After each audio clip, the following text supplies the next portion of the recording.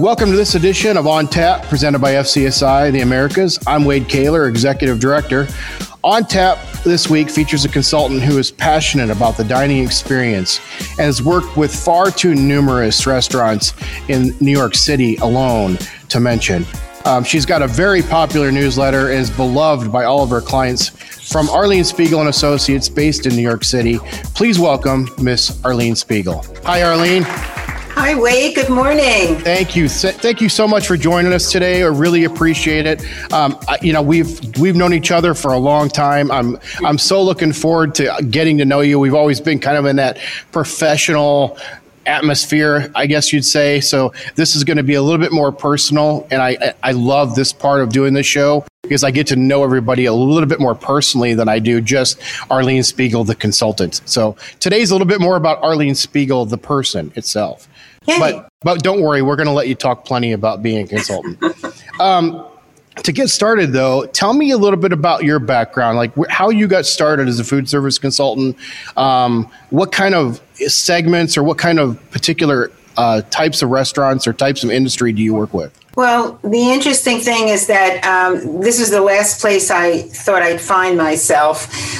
Growing up, I really always wanted to go into law or some other profession because I came from 3 generations of restaurateurs.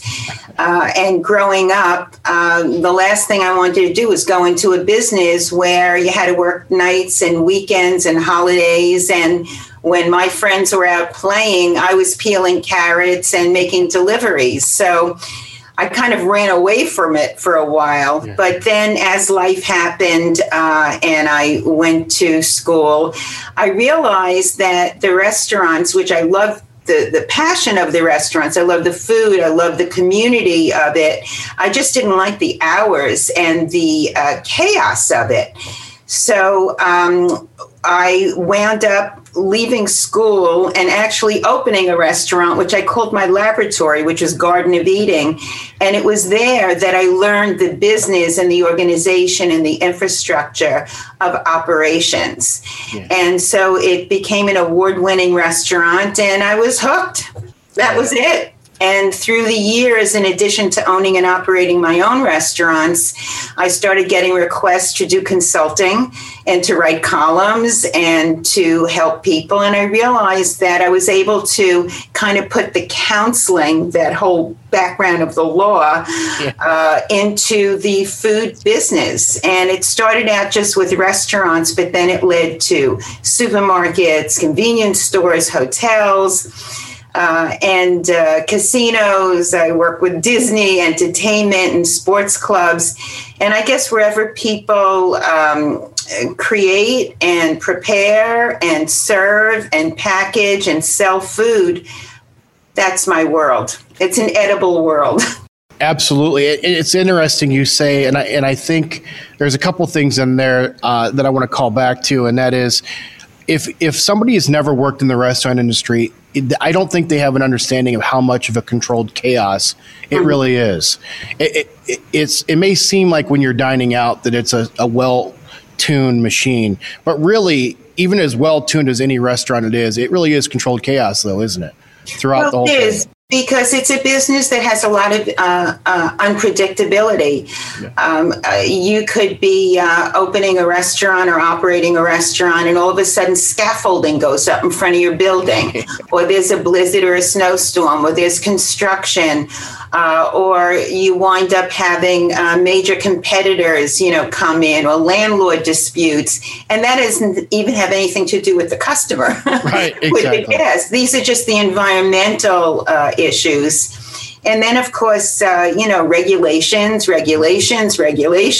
and minimum wage, and all of the HR issues, the technology. If you are not adaptable and flexible and really love what you're doing, it's one of the roughest business to be in. But on the other end, it's also some of the most rewarding memories I'll ever have in my life have taken place in a food and beverage operation. Yeah, it's so many of these interviews I do, everybody talks about, it's amazing how many consultants say they try to get away from the industry. They didn't want to be in the food service industry, but yet we always get sucked back into it. Even myself, I left, I worked for FCSI in the 90s, and then I left and I ended up coming back. And I even joke myself that I've tried to leave it and even got sucked back into it, even though technically I'm not in the food service industry. It is a great industry, though, where you meet so many great friends and have so many relationships. And so I think that's why we always get sucked back into it. It's the glamour of that restaurant. Everybody loves a good dining out experience, and it's communal. Everybody gets around the table and you get to know each other that way, or whether you get to celebrate or whatever the situation is that you're having dinner. Well, the one thing that I found with being in the restaurant business, especially when I was owning and operating restaurants, is that it's an amazing opportunity to really do some good things. Yeah. We can't change the world. We certainly can't change elections. No. There are so many things that we don't have control over. So I found that even 25 years ago, when I had my own restaurants, I started a mentorship program and an organization called Women in Food Service, because I found that the restaurant world, because of the so many hours and so many skills that we needed, was a great environment for maybe women whose kids went off to school or and they needed to be back by 3:00. Well, these are women who could work, the breakfast and lunch hour. Yeah.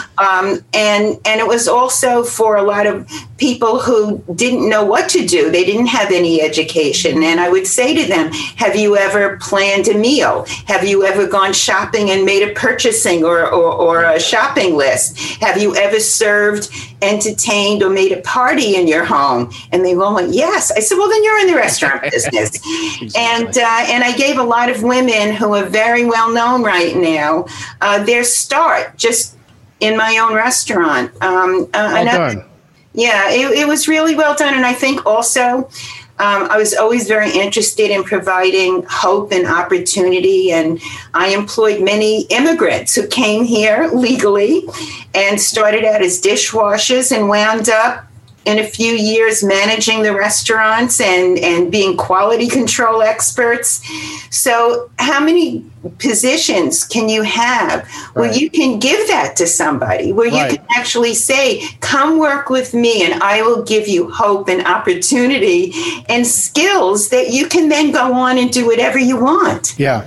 Well, so you've talked a lot about the influence you've had on a lot of others. Tell me a little bit about yours. Who or what's been your greatest influence in your life then? Well, I would have to say that, after I became a parent and I had young children, I think the greatest influence for me was actually the children themselves. And for some reason, I guess we all become jaded and see things through a very, narrow focus. But I started to listen to them and see the joy that they had over a lot of simple things. And it made me realize that, I needed to look at the world in a much deeper, more simple way as well. And I carry that with me wherever I go. I go, well, what is that person seeing? It's almost like looking at a painting and everyone sees something else from it. But when you have children and you have the joy of their innocence and their delight, and their facial expressions, it makes you realize that you need to be more in touch. And they influence me. I try to bring a fresh eye to every project, to every relationship, to every interview I do, to every client. I'm open. I feel like I want to look in their eyes and, tell me more. Tell me what will give you success. Not me success, but I learned that from my children. Nice. Very good. That's a great influence. As a parent myself, I agree. They see the world through a completely separate set of lenses that as a parent, you just don't realize you're going to see as well. And you get to live through that all again. As a management consultant, you get called into a lot of different scenarios. What's the most common mistake or common situation that maybe you get called into to help fix?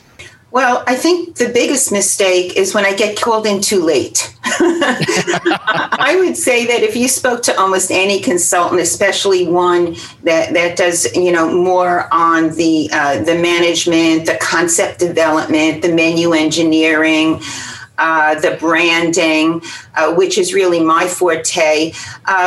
Sometimes I get called in too late. So they would call in, let's say a company wants to do a corporate cafeteria or a little gem Upper West Side, neighborhood restaurant.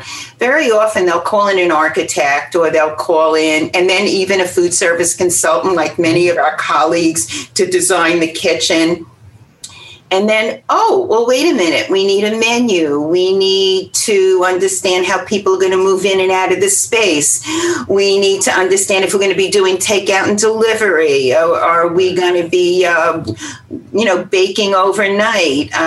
Who's the marketing company? How are we going to let people know we exist? Where's the visual design, the lighting? So all of those elements, I need to be sitting at the table in the very beginning, because even where you put a sink can change a whole flow of a line. It's very often the simple things. So what I do is I always wear kind of 3 hats that I bring to any project. The number one hat I wear is the guest hat. Okay, what is the guest experience going to be? Because that's really the outcome of everything. Every other decision is about the guest.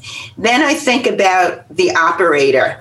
What are we going to do to make this operation as successful and as effective and efficient as possible?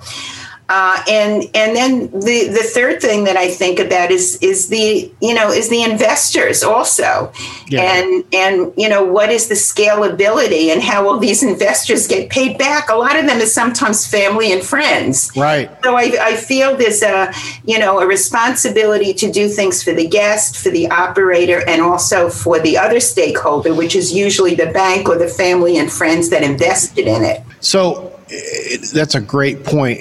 Leading from that segues right into my question for you next is, based on all 3 of those, actually, they're all being affected right now by a pandemic that we've been going through and still going through. What do you hope? I mean, obviously your city, New York City, has been affected severely by this. What do you hope your city looks like in 2022 and beyond?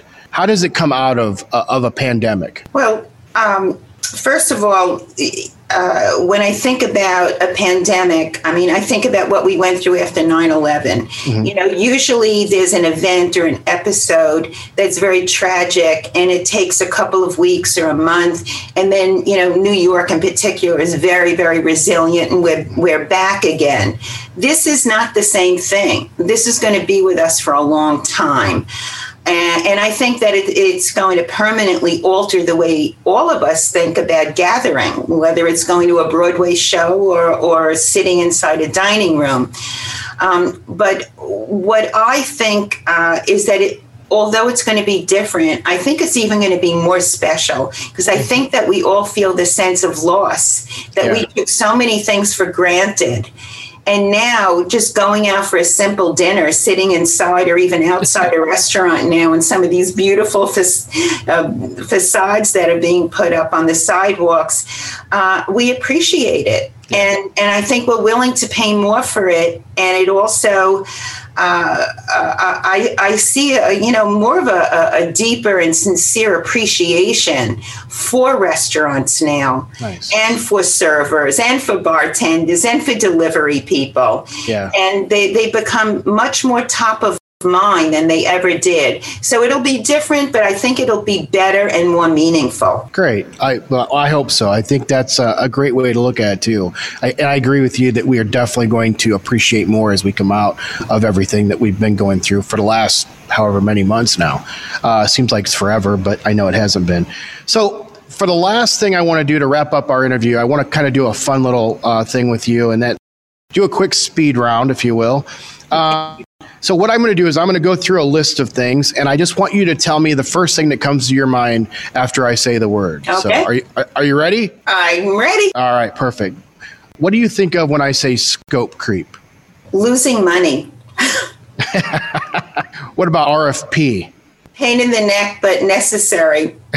Your favorite cocktail? A old-fashioned Cosmopolitan. Nice. Cook in or order takeout? Cook in. Favorite curse word? Can I say it? Of course.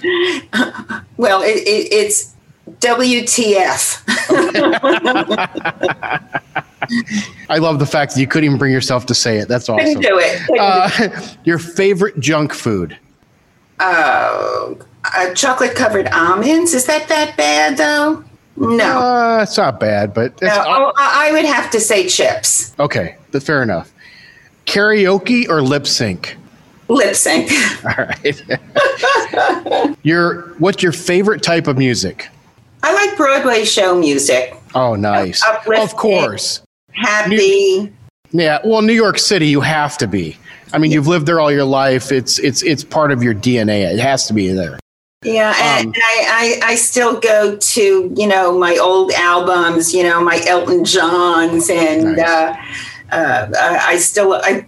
I love music. I almost always have it on in the background. Nice. What about last gift you gave somebody? Actually, it's a cookbook. Ina Garten's new cookbook, which is comfort food. Nice. I actually just gave it, but speaking of books, though, that to me is, if you're going to be any kind of consultant, especially in this ever-changing world, you really need to do a tremendous amount of reading. You need to be curious. You need to understand trends and markets and technology, and so reading, music, cooking. Nice. That's my life. What about favorite holiday? Thanksgiving. Double dipping in food, yes or no? No. No. Cake or pie? Cake. Toilet paper, over roll or under roll? Over. Gee, we're getting very intimate here. Exactly. What about, last one is FCSI. Brilliant. And so appreciated this year. I actually feel closer to my colleagues, even though we haven't had group events and we haven't gone to restaurant shows and all the wonderful things we would be looking forward to, especially in November. We would be in New York at the restaurant show. We would be, having our consultants appreciation dinners. I would be checking out the new equipment and the new combi ovens and, all the great things. And by FCSI has provided so much access to so many of our allied members who have brought their equipment right onto my screen, right into my office. And FCSI has literally been the glue that has kept all of us together in the industry. And I've made some new friends that I maybe never would have met before. So Thank you. That's amazing. So that kind of wraps up for us. Is there anything that you want to promote or any last words you'd like to give out to our viewers before we sign off? To me, restaurants and any place there's a gathering and dining, we need to invest in it. We need to put whatever energy and resources and hope and spirit we can into making it thrive again. Because in this world where everyone is so distracted, coming together and breaking bread and being part of a family, part of a community is still the best nourishment for your soul. Well said. Well said. Well, this wraps up this edition of On Tap, presented by FCSI the Americas. If you enjoyed today's episode, please help us spread the word. Make sure to subscribe the channel. Check back next week when we feature another FCSI member consultant. Until then, cheers.